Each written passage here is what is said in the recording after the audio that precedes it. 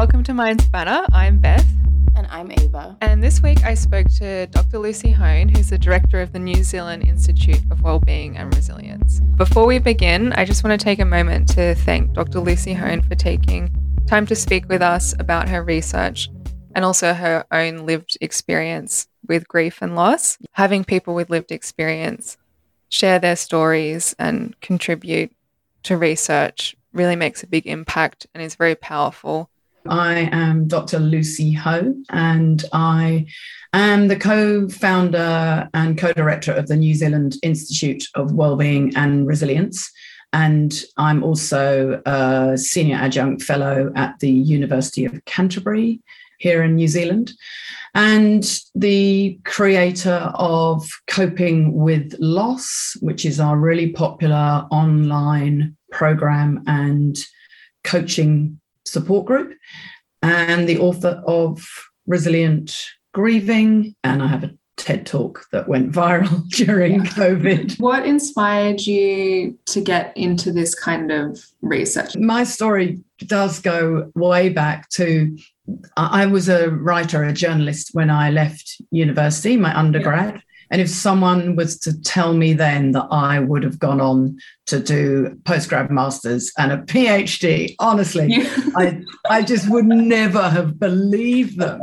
I think I thought I was the least academic person out there, which is interesting because we do so much strength psychology work. And I should have been able to pick up then that actually I am deeply curious. Yeah. And actually I look at it now and think, no, not at all a coincidence that I am in this work.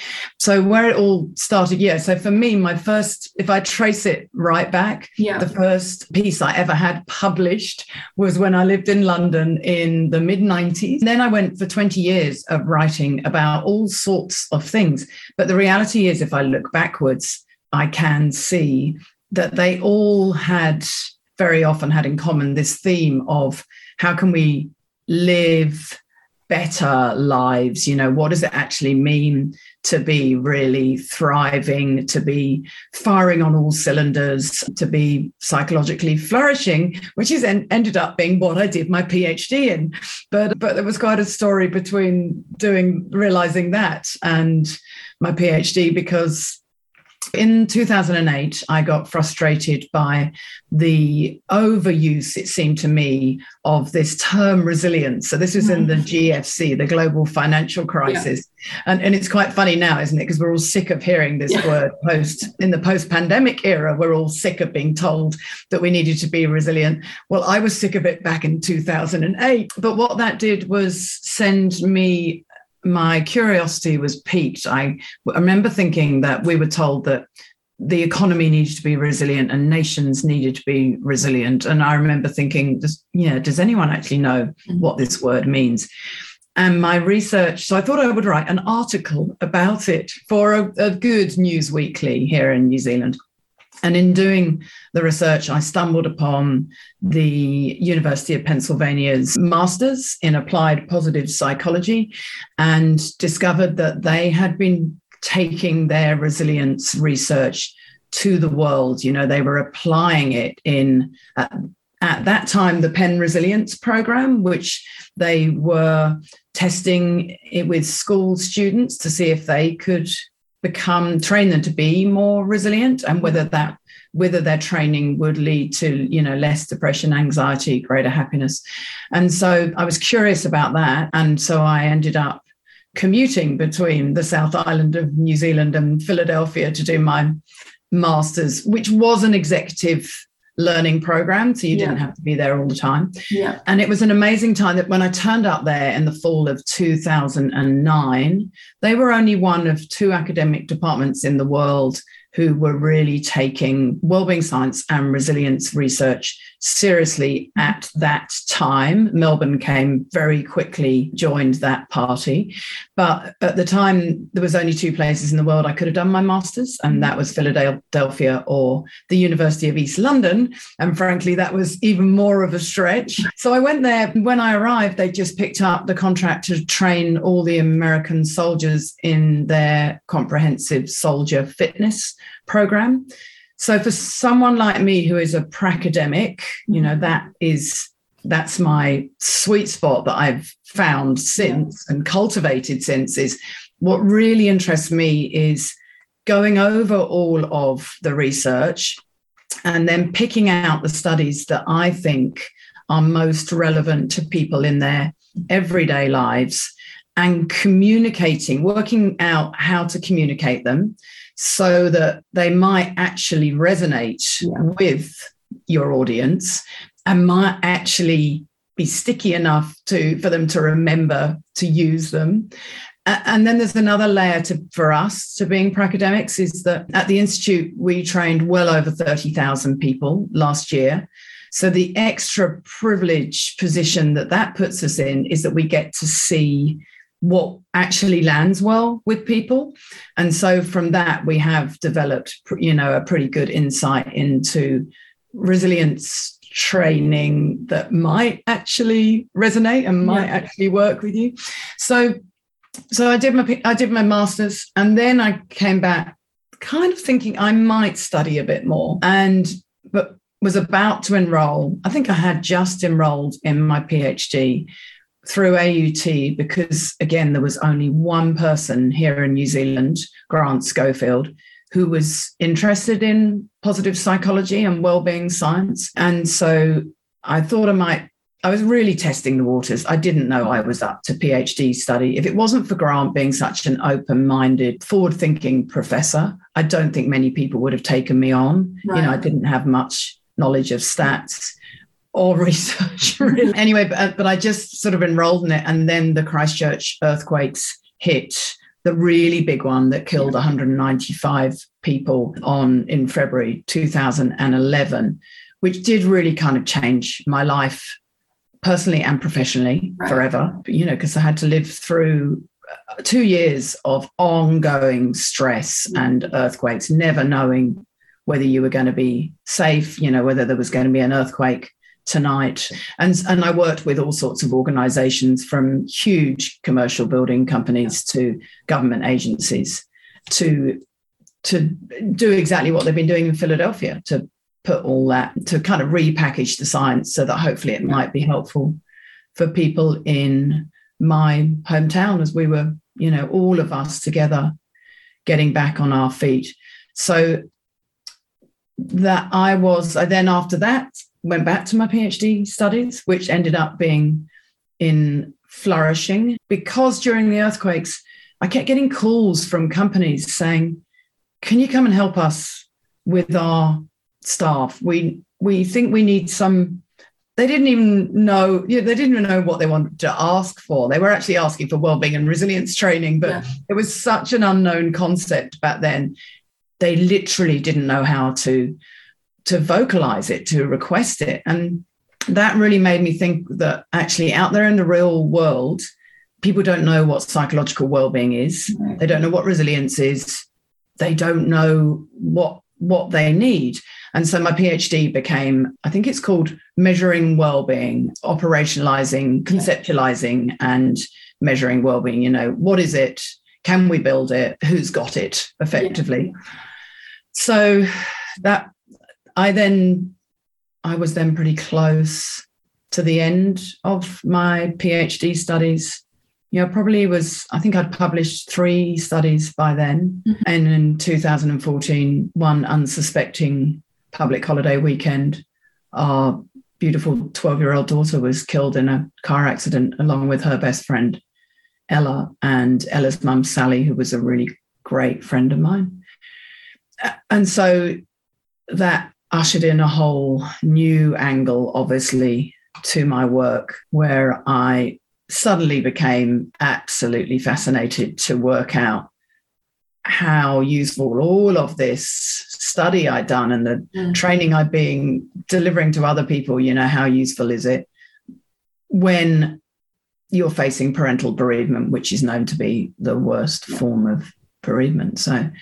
So it has been a checkered journey, to say the least. Yeah, absolutely. And I'm always really wanting to emphasize that to people, that I ended up doing a PhD, which I never thought I would have done. Yeah. I did it in a topic that wasn't even recognized as a field when I did my undergrad. And so I think in our work, in our training, we come across so many young people who worry so much about making all the right choices immediately. And in all of our work, we're trying to make them realize and reassure them that your adult life and a career is an adventure, and everything you do adds to the layers of it. You don't really know where it's coming from and where it will lead you, and that is okay. Sometimes scary and a bit of uncertainty, but actually okay. So I guess from there, so the words that came up a lot was resilience and also flourishing. How do we define these? So I think we hear these words all the time, but and as you said, a lot of people don't know what they actually mean. But how do we define these? And then in defining them, how can we study and test them and see how resilient people are, if they're flourishing or not? What are ways that we can do this? We define well-being as feeling good and functioning well, and I want to put in brackets, most of the time.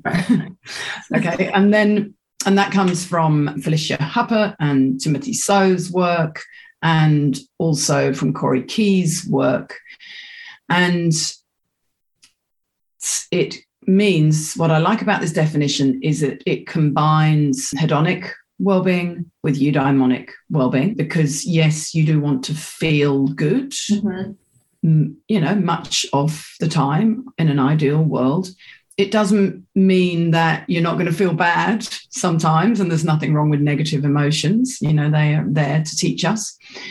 But I like the fact that it's not just about feeling good, which Marty Seligman's initial work was much more about hedonic well-being. It also includes eudaimonic well-being. So it's about how we manage to show up in our daily lives, all of that meaning and purpose and engagement and accomplishments and autonomy and optimism and resilience. And, they're all in there too.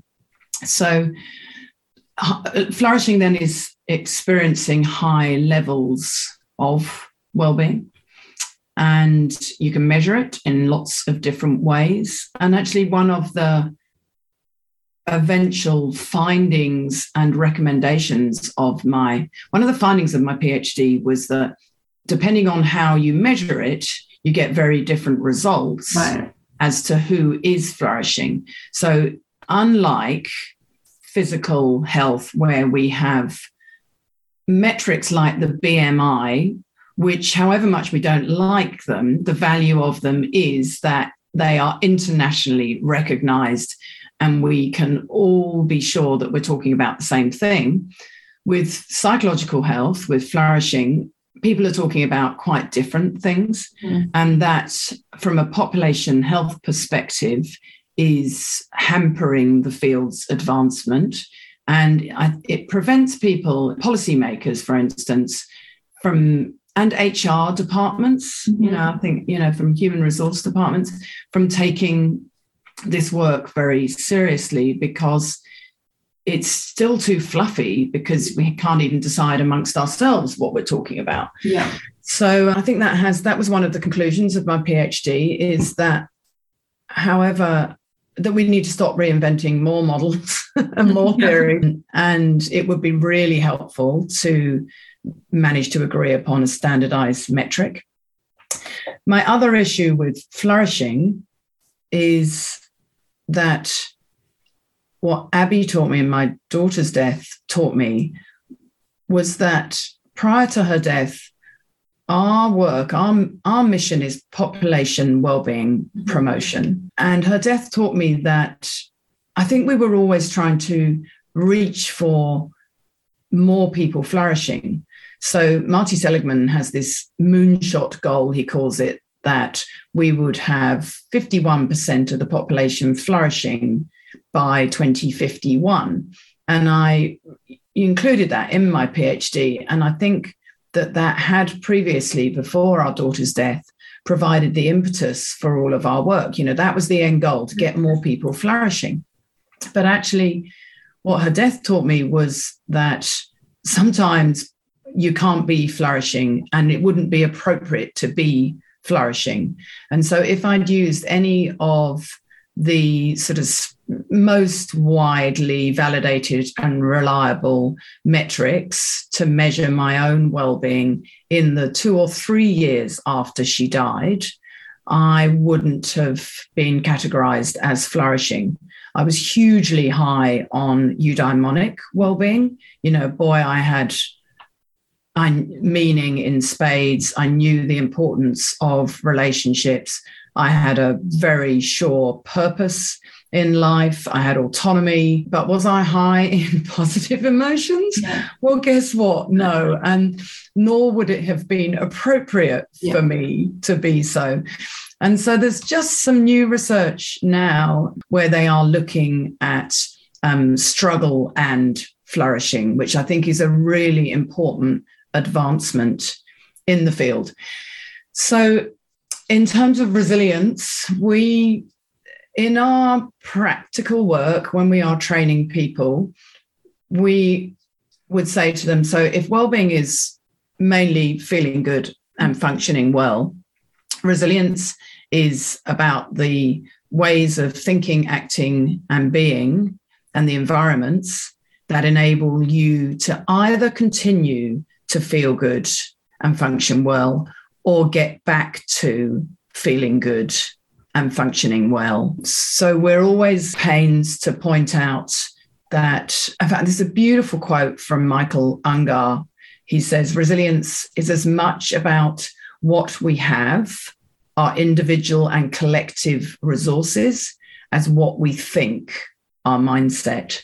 And so we do piggyback on his work, Michael Ungar, Anne Marston's work, Dennis Charney, Pete Southwick's work, Karen Rivich, Andrew Chatte's work, Taya Brushi, Jane Bellingham, and Cruz. So we really like to, in our hands at the Institute and in our practical work, such as the Coping with Loss program, we are very clear that resilience is about, comes from within you, the ways of thinking and acting that you choose to do in the micro moments of your day and life. But it's also, resilience is between us. It's so important to acknowledge that we can only be as resilient as the pool that we swim in enables us to be. If you are constantly discriminated against, if you are living at levels of poverty or abuse, if you are culturally discriminated against, no amount of resilience training is going to really help. And I think we've seen, and we are seeing, quite a lot of irresponsible resilience training that just says to people nowadays, it's all up to you. You are completely accountable. Well, there are things that you can do, but we absolutely need to understand that resilience is about me, we, and us. It's at all of those different levels. And so we do take a systems-based approach to resilience promotion as well.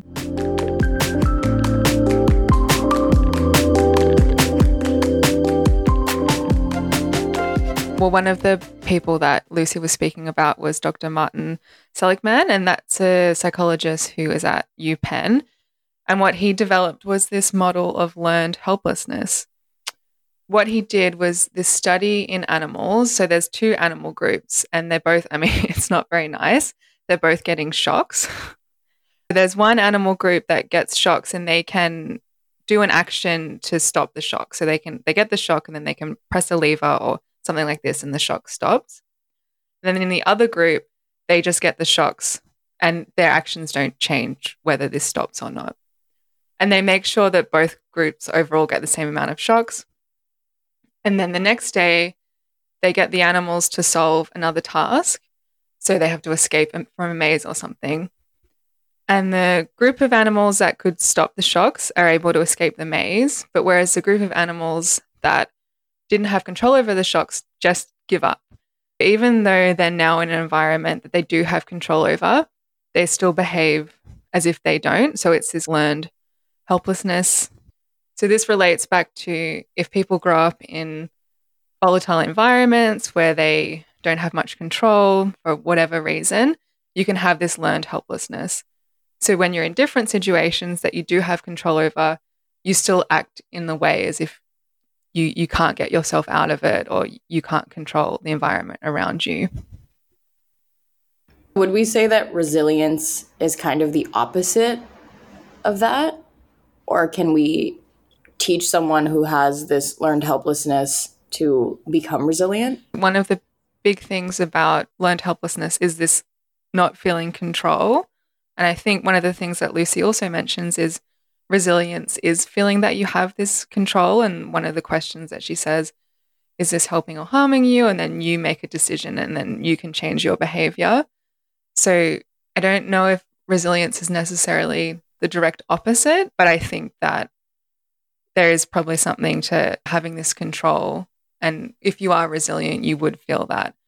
But I don't think if you're, well, I don't know, but I don't think if you're super resilient, it means that you could be in this environment where you are having the shocks that you didn't control and overcome the learned helplessness. I think the learned helplessness you will get regardless because of what you've experienced, and it's more how you can, what you can do after to try and overcome that. I think that's also something that Lucy said, in that depending on the environment that you're in, like if someone is in an abusive situation, that no amount of resilience is going to help that. And I thought it was really nice to hear that from someone who does have more of a background in psychology like we do, that it's not just about the individual and that we have to think of ourselves as situated in our environments. And she specifically talked about the ecological model, which I think might have started in children, but basically looks at these different levels of a person influence, or like the influence that their environments can have on them. There's these different levels, and that all of those levels have to work together to be able to have someone be resilient. And that, you know, it's kind of irresponsible almost to tell someone who's in a really terrible situation that they just need to buck up and be resilient, because that's not possible. And I also really liked that she emphasized how important it is to not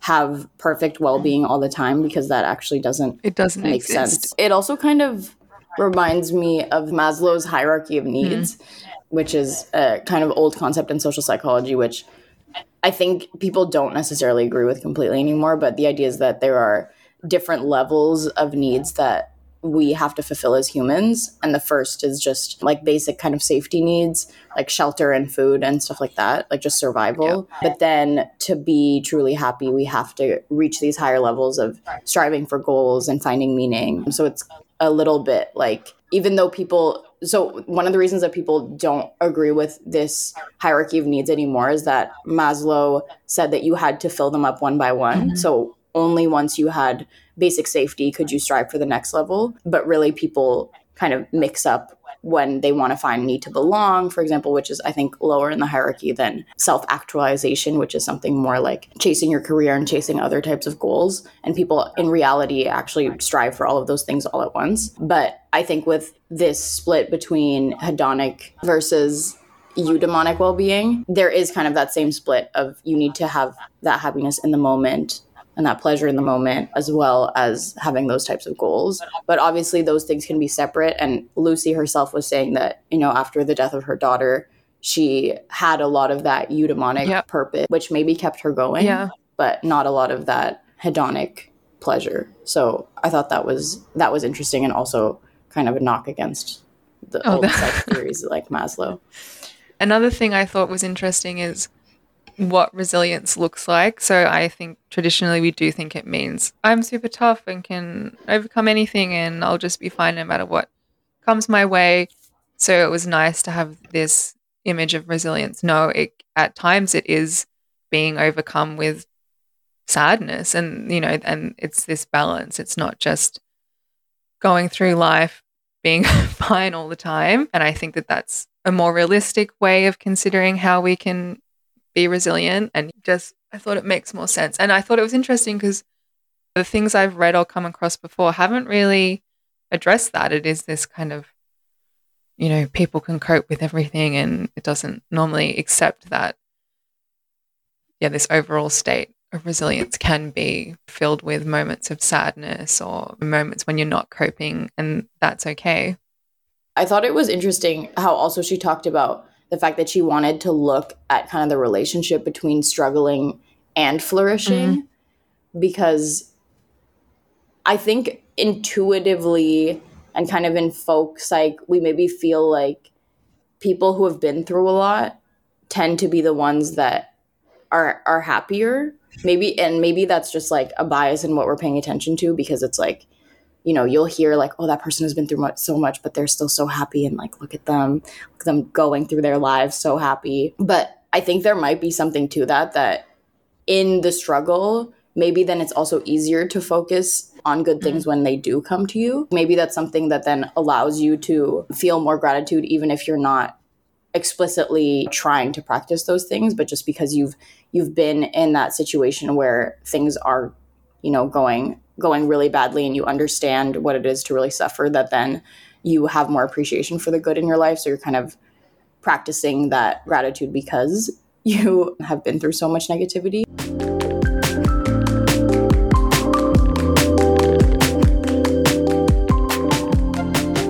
What are some of the ways that we can improve our resilience? And then I guess then also, what are some ways we can improve? I mean, just say we have a company or we run a school, an environment that promotes resilience. What are the two ways the individuals can do and the group can do? So it is possible to promote resilience, and essential to promote resilience at the individual, the team, and the organizational and system level. So think of Bronfenbrenner's ecological model, and it absolutely is essential that people consider all what they can do across all of these levels, whether even as an individual. In our training, we get people to consider what are the ways of thinking and acting that help or harm their quest to get through whatever it is that they're navigating right now. So that's the sort of first level, is, you know, to grow your self-awareness around your current ways of thinking and acting, and how they are helping or harming you. Are they serving you well? So as well as self-awareness, we then encourage people to build their self-control and self-regulation and self-compassion. So we focus our attention on those three things at the individual level. So to give you an example, one of these are the strategies. Actually, this is very much my TED Talk territory of what you can do for yourself. And that is to do things like get really tuned into where you are focusing your attention. And that can be as simple as checking in. Well, after Abby died, I did this obviously a lot because I was really aware of the importance of this. This was a strategy that I leant really hard on.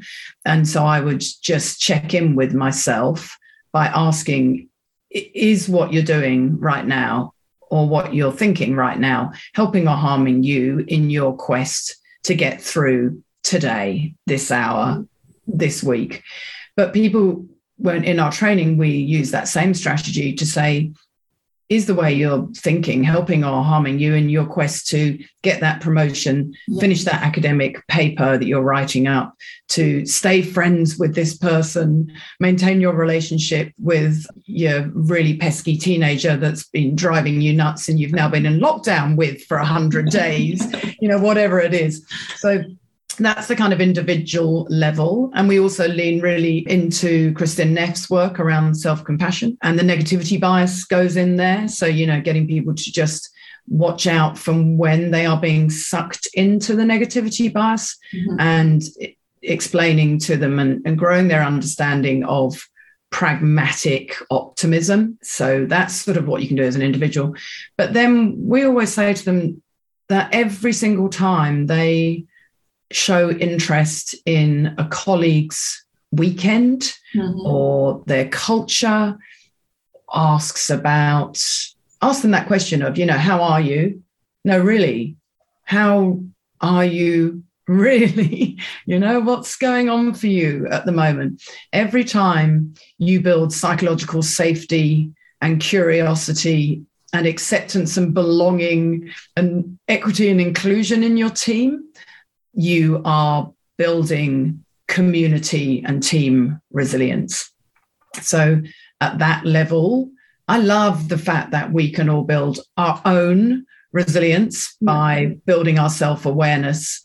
But I love even more that we have this opportunity to build other people's capacity for resilience. And we can do that every day in really small ways by just tuning into them, giving them a bit more time, adding a sentence to an email. Yeah. And Paula Davis in Chicago, she's based, she wrote Beating Burnout with Your Team, or Beating Burnout for Teams, it might be called.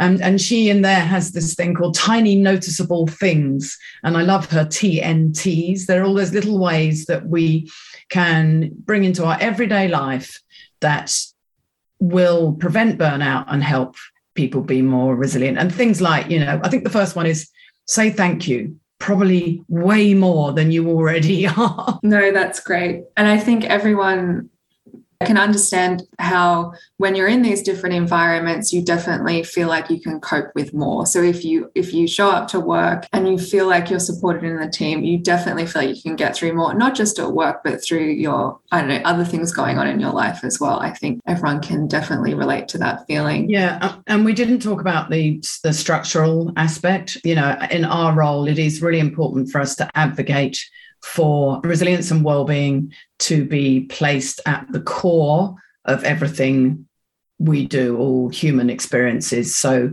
we have worked very closely with the Ministry of Education here over the last 5 years now, particularly in the Canterbury region where I live, because we went through those earthquakes. And it's so interesting, Beth, that the earthquake experience made this region much more open to transformational change.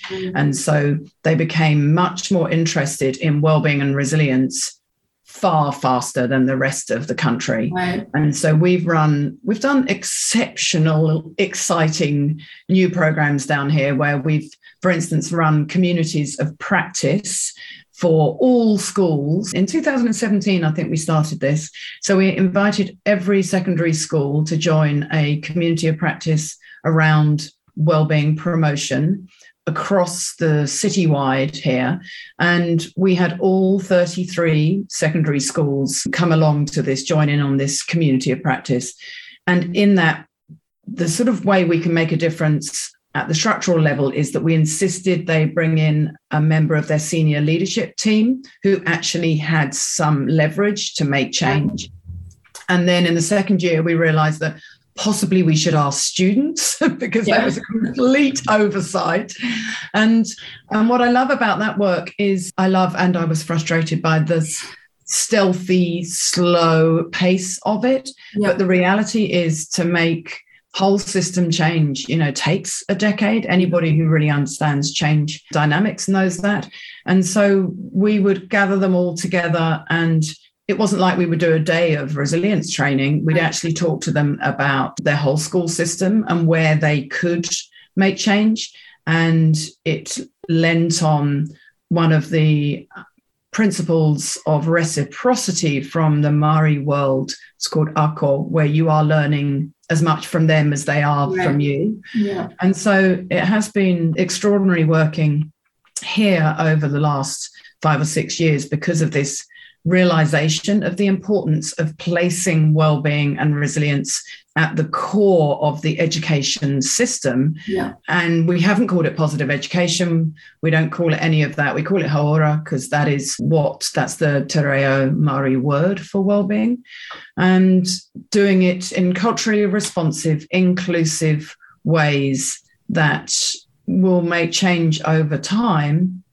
But you have to be prepared to go the long haul. Hearing all this, it's definitely very exciting. And being in a university system and seeing, I don't know, so I've been TAing and seeing the experience of the students from the pandemic and all their mental health. And these things you think, well, how can we make these environments and communities where people feel supported and okay? And the other thing with all these things you're speaking of, it's in the best interest of these organizations, because if people are in these states, they're going to be more productive, they're going to have better ideas, be more creative. So and more than anything else, they'll want to show up. They'll want to be, as the Great Resignation shows. If you don't foster a culture of psychological safety, belonging, diversity, equity, inclusion, where people really want to come to work, then guess what? They won't. They will resign, they will be sick, they will stay at home. So I think the pandemic has been amazing for our work in a good way, in some ways, in that people really get the importance of resilience and the negative outcomes of having non-resilient workforces and systems. But on the downside, there is a downside that I think the pandemic has given us a certain amount of resilience fatigue, where people understandably are sick of being told that they need to be resilient without being given the how.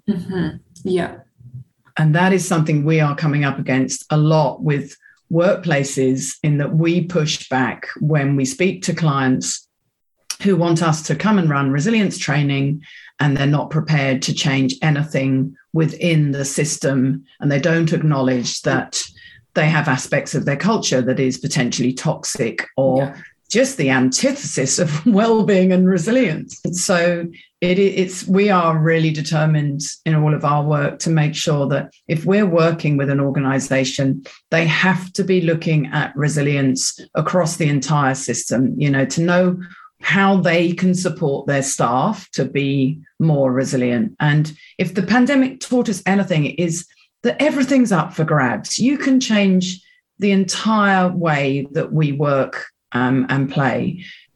So humans are incredibly agile. Systems can even be changed. I've worked with accountants globally in the last couple of years who have told me that they've even done audits remotely, which they never thought they could do. So, change is possible. You've just got to want it enough. So another thing I wanted to ask, so you were speaking about the loss of your daughter, and I did watch your TED Talk, and that's how I came across your work, and I was very moved and inspired by that, as I'm sure you get a lot of feedback on that TED Talk, especially during the pandemic. So I was wondering, what is the balance between practicing resilience but then also allowing to feel grief and loss? When do you just give yourself into, I guess, that emotion to feel that? And when do you make these decisions to do these other practices? So I think that is such a good question, because, and it's an interesting question to ask me, because literally I honestly wonder if there's anybody in the world who thinks more about this than me, from a personal perspective and a professional perspective. I said to you that well-being is the approximate goal of life is feeling good and functioning well as much as you can today. In our hands, when you're grieving, what we are aiming for is to help people mainly function, do as best as they can, given what they are going through. So in actual reality terms, that it means it looks very messy. It can be, crying, lying on the couch, nothing wrong with any of that, but that you feel like you are able to mainly functioning was always my goal, so that you're not deteriorating, but that you are managing to have an rough approximation of a sort of normal life, and then being really kind to yourself, knowing that you can be absolutely fine 1 minute, and then you can have what we call a grief ambush the next minute and be completely hijacked by your grief. And that's where the self-compassion then comes in to say, this is normal. I'm struggling, suffering right now. Everybody who's grieving feels like this. This is completely normal. And I probably either need to reach for my sunglasses and cover my eyes because I'm in the supermarket and I'm feeling embarrassed. I know I shouldn't be feeling embarrassed. I know I shouldn't be judgmental, but for some reason I am. So to, be kind to yourself, work out what you need to do just to get through that moment. Do you need to get back to the car and sob in the car? Do you actually just need to just breathe for a moment? Maybe name it to tame it is another one of those classic strategies to assist and support emotional regulation. What do you need to do to get through that moment? And then realize, with some knowledge from our training, we always emphasize the fact that even these negative emotions, we're scared of them, but they don't last that long. So, very often you can find yourself being completely ambushed by grief, but 30 seconds later, that, wave has passed through. So in our hands, I have this term, resilient grieving, which really I created really from an academic standpoint to say that this is what I'm doing here, is taking the field of resilience and the context of grief, and I'm putting them together. One of my concerns is that people never think that I'm saying, come on, harden up, grieving, but let's just be resilient, because being resilient involves, lying on the floor and beating your fists and not getting out of bed on certain days and going with the best you can manage at the time. So I have honestly Abby's died 8 years ago now. And it was probably only last year where I was about to get on a stage in front of a whole room of teachers one day, and I was co-facilitating with one of my colleagues, Greg. And I had already said to him in the morning, I'm really feeling fragile at the moment. Don't really know why, but I'm just not feeling great. Can you help me and support me and just look out for me? And then I'd had done a bit of presenting in the morning, and I was about to in the afternoon, and I just said to him, I actually can't.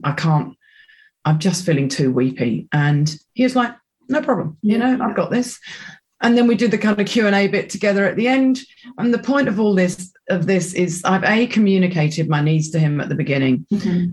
He knows me well enough to know that he doesn't have to worry that I've got prolonged grief disorder, that I am mainly functioning. I'm just having a bad moment.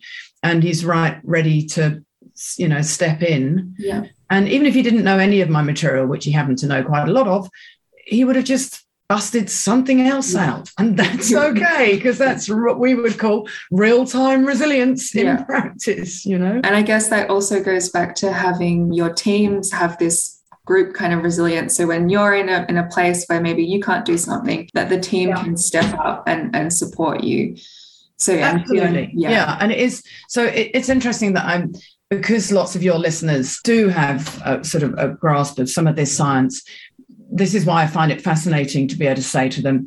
So it does kind of come back to self-awareness, self-compassion, and self-regulation. Those three bodies of scientific literature are what we are digging into here, really. You can get people to understand that the way they choose to think and act internally and externally, with others as well, really does have an bearing on their lived experience. And you can introduce this idea that in order to do that better for themselves, they probably need to build their self-awareness. It starts with working out what helps you and what harms you. And that question of encouraging people to say, is what I'm doing or feeling or the way I'm behaving helping or harming me in my quest to get through this? That's the thing I get most feedback. I get endless correspondence on it. I get from people that they find that a really good way of putting themselves in the driver's seat and adding a bit of self-regulation. It combines that self-awareness and self-regulation. And then it also combines the self-compassion bit. It's like, is scrolling through Instagram or watching another Netflix show past midnight when I've got to get up in the morning. All of that bedtime procrastination, is that helping or harming me in my bid to be, to nail this presentation or be the best I can be in the morning? It's a pretty simple device, and it combines all of those things: self-compassion, self-awareness, and self-control, or should I put my phone away and just go to bed? Yeah. No, I remember after watching your TED Talk and then during the pandemic, I kept being like, is this helping or harming me with all, because, Melbourne was in the biggest lockdown in the world and was a mess. And we, had the curfew and all these different things. So your day-to-day activities could they definitely were harming you. And I remember always checking with that question, and I found that extremely powerful. And I remember also my mum, when I was complaining to her, she would be like, Beth, is this helping or harming you? So, and when she said that, I'm curious, Beth, was that annoying?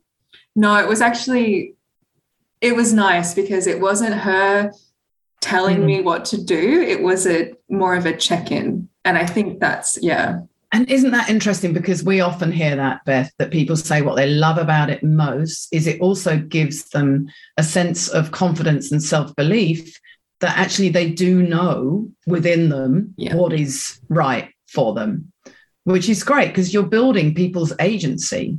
Yeah, exactly. And you feel like you have that control. Yeah. And if someone else says it to you, they're not preaching. They're saying, you remember, you're in the driver's seat here. So I like the fact that it builds agency, and agency for resilience is absolutely vital. And usually in those times where you need to be resilient, you feel like you don't have any agency. So during the pandemic, you really feel like everything is out of your control. So to have any moments where you remember there are some things in your control, I feel very powerful.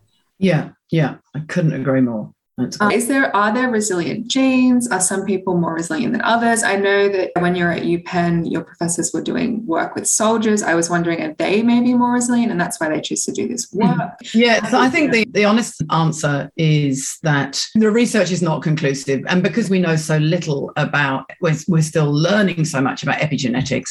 Yeah. It's kind of impossible for me to say. And in truth, I haven't looked at the genetic research and resilience for a couple of years. So I'm not really the person who's completely up to date on the play. But what I would say is if you think about the big 5 personality traits, some of them are more strongly associated with resilience. So if you are someone that's high in agreeableness and high in optimism, then actually those are factors that will enable you to approach the situation with some agency, to draw your friends in close when you are going through some kind of adversity. But your genes are not your destiny. Yeah. So, we are able to train even the most diehard pessimists to capture, notice, and question their reflexive negative interpretation of events and question whether that is serving them well. Is thinking in this way right now helping or harming me in my quest to get through this? So it is a good example of that in lots of occupations. It's really important to be a pessimist. We don't want our air traffic controllers or accountants or lawyers to be runaway optimists, but we want them to be pessimistic in their day jobs, but we don't want them to take that home at night and just, be a naysayer and wrong spot everything. So I think it is a mixture. And Dr. Denise Quinlan, who is my co-founder at the Institute and my long-term collaborator, she describes herself as being a die-hard pessimist, but now she's a reformed pessimist. And sometimes we'll be on Zoom and she'll catch herself and she'll say, oh, I didn't really give that situation much opportunity, did I? So, it is. And it comes back to building that resilience is available to most people if they're in an environment where it is not quashed. Yeah. It does involve very ordinary processes, and Marston calls that ordinary magic. I really like that phrase. It's like ordinary stuff, like asking your friends for help, having some kind of mission, humor, things like that. and they are quite kind of magical. They're very potent. And also the literature shows that actually humans, they're incredibly resilient. The most common response to a wide variety of potentially traumatic events is resilience. We have it within us to get through all sorts of terrible, threatening, uncertain, tragic events by using pretty ordinary processes. But I want to add, it doesn't mean they're fun. It doesn't mean you want to. But the pandemic proved this, that humans are incredibly able to just grind it out. And isn't that incredible? Yeah. So I think it is, really important for us to know that there isn't a trait. It's not a trait, a fixed trait. Yeah. Actually, there are certain ways of thinking and acting that are freely available to most of us, and we just have to find what works for us. I think this is where people go wrong. They don't sufficiently personalize it. So, and this is ironic. As a scientist, I'm obviously all about finding the things that work for most of the people most of the time, but you then have to personalize the language. Yeah. And as an example for that, we know, if we look at all the gratitude literature, that people who can focus on what's still good in their world are going to have a greater capacity for resilience. But personally, for me, I hate the word gratitude. So I've got a poster that says accept the good. When they were teaching the US Army, they talked about hunting the good stuff. And actually the most effective gratitude practice, I would never call it that, but the most effective thing that we do as a team is we have a WhatsApp group, and on a Friday afternoon, we all post our kind of wins of the week, the highlight of the week, or where we've been doing training, what we've been up to. And I look at it all, and our whole team contribute to it, randomly. You're allowed to have a Friday off. And I look at it and think, wow, that was a really good week. I had no idea we'd have managed to achieve so much this week. So that is effectively choosing to focus your attention on the good. Yeah. But the word gratitude doesn't appear anywhere. We're not doing a gratitude journal, and we're not doing 3 blessings. So that is an example of how important it is for people to personalize to find their own ways to make this science come alive.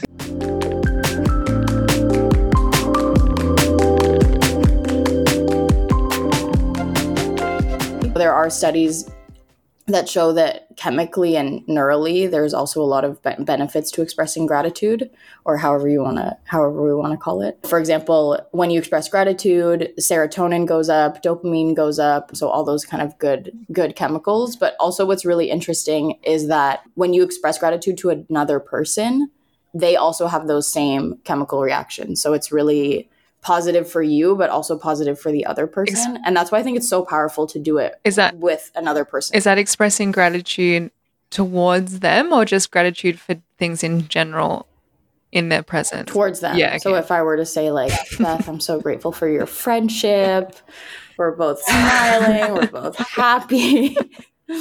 So, both Beth and I do neuro stuff, but I think we both agree that you have to look at behavioral stuff as well. So these chemicals are also linked to people then feeling higher levels of motivation and satisfaction. And what's interesting about this is it doesn't have to also be between like some people like me and Beth who are really close, but it can also be at work. Right. So this is something that Lucy also talked about within teams, and something that they practice where they try to express gratitude or focus on good things within their team.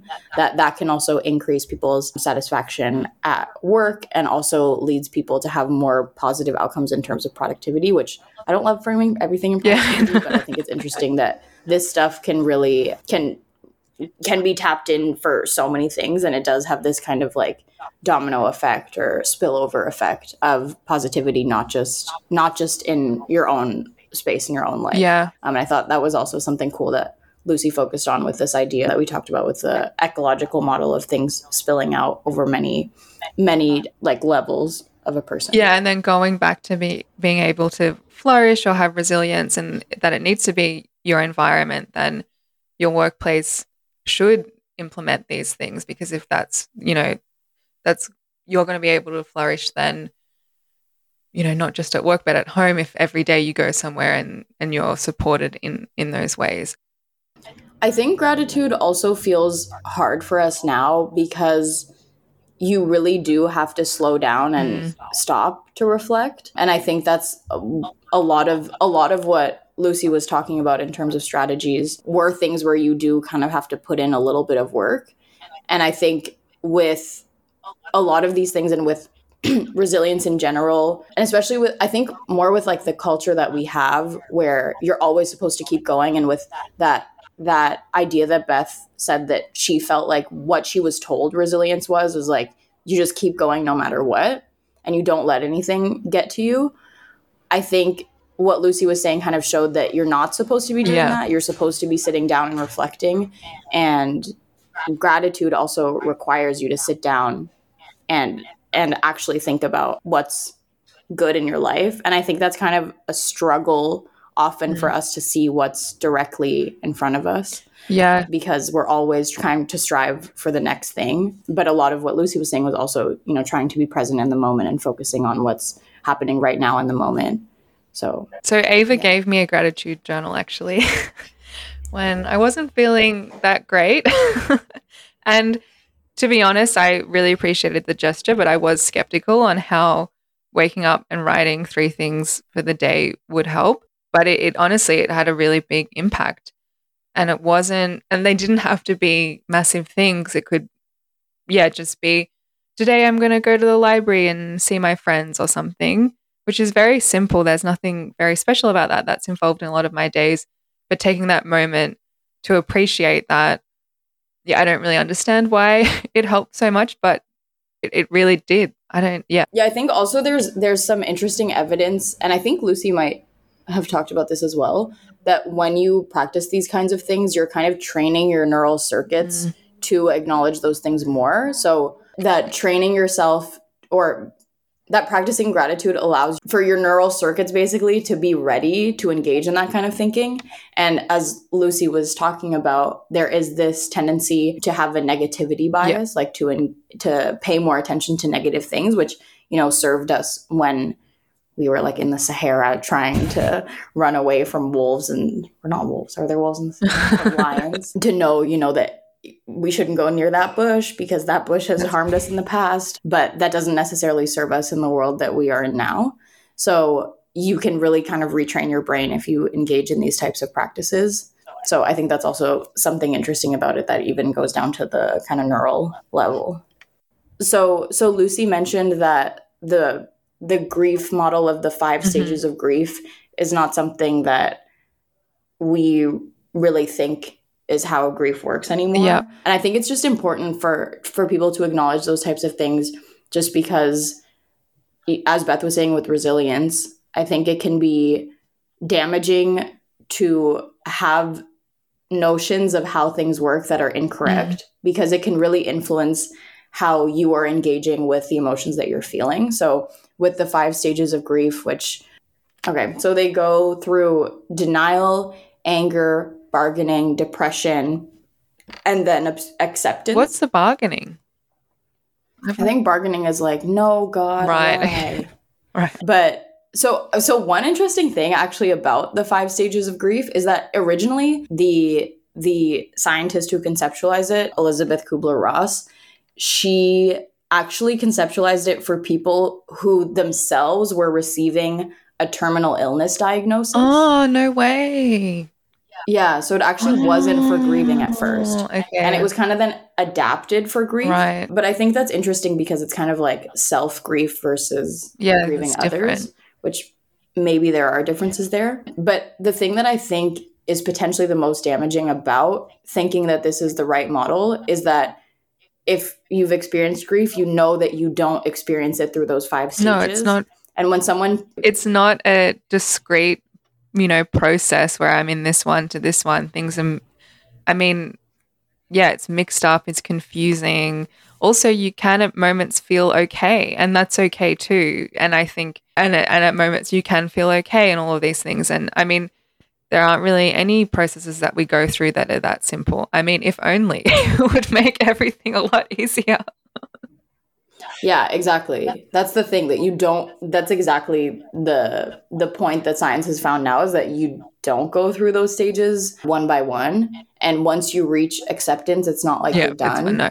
If you've ever been in a situation where you experience grief, it goes on for the rest of your life. It just changes forms. And as Lucy said, maybe I don't know how many years out she was from the death of her daughter, when she just felt like one day she couldn't go on stage. Like, that stuff happens. And I think it's important to know those things. And if you're going through grief, to not feel like, what's wrong with me? Like, it just adds an additional layer of feeling like something's not right with you, because you're not going through the stages that you're so-called supposed to go through. And there is a really cool study that was run over the course of like 13 years from the 80s to the 90s, where they followed 1,500 people who had lost someone. I think they had lost a spouse. And this was at the University of Michigan. And they interviewed those people again and again over the years, just to look at the progression of their grief. Because actually, in the Kubler-Ross model, the 5 stages of grief, she didn't actually interview people over the course of time. She just interviewed many people who were in different stages, but then linked them in this progression. But in this study, where they followed people over more than a decade, they didn't find that there were actually stages, that people just cycled through these emotions, and it was a little bit unpredictable when each of them was going to happen, even over the course of a decade. So I think that's just important to note, and that there are findings that show that it's not just 5 in a row, when you'll be done in a month, wash your hands of it.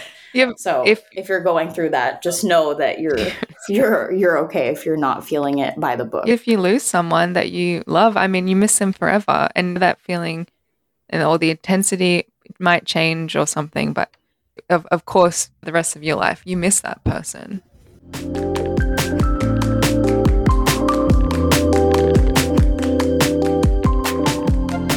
Is there anything new you'd like to share with us? Any exciting things coming up? What's next, I guess? Yeah, thank you.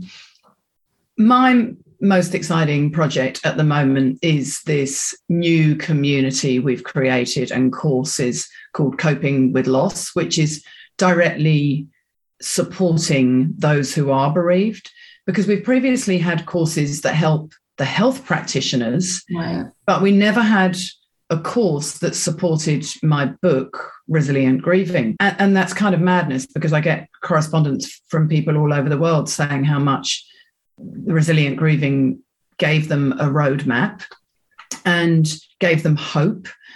And that is what people really, I think I have identified this massive need amongst the bereaved for hope and action, we call it.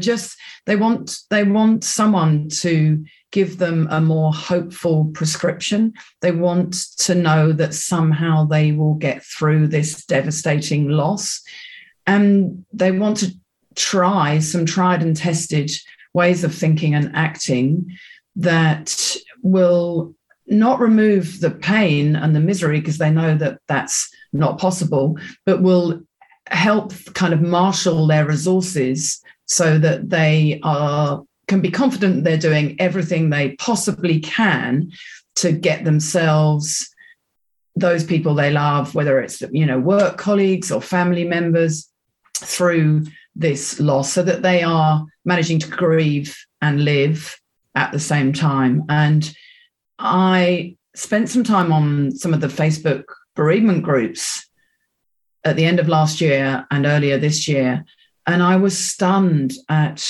how miserable they were. And they were just people posting about how miserable they were, how sad they were, and how stuck they were.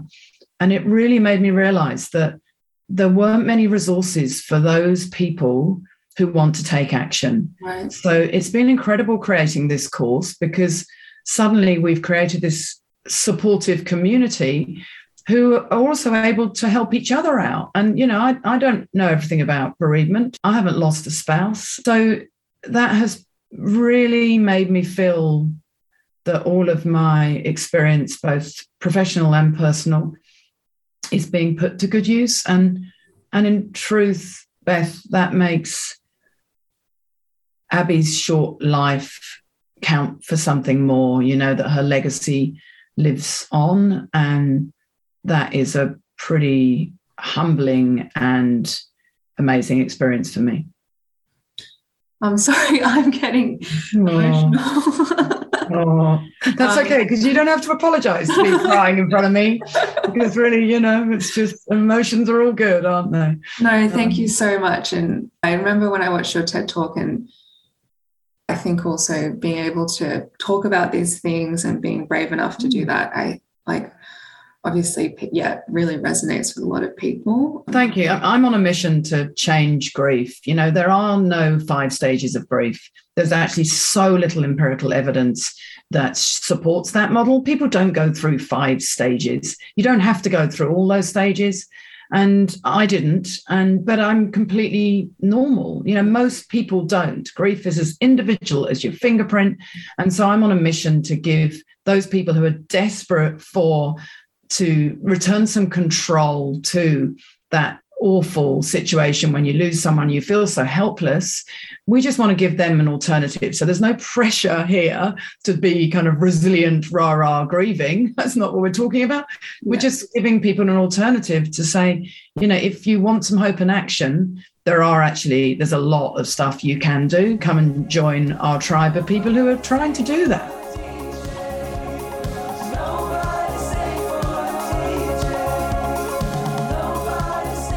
We thank Dr. Lucy Hone for sharing her story and her research with us this episode.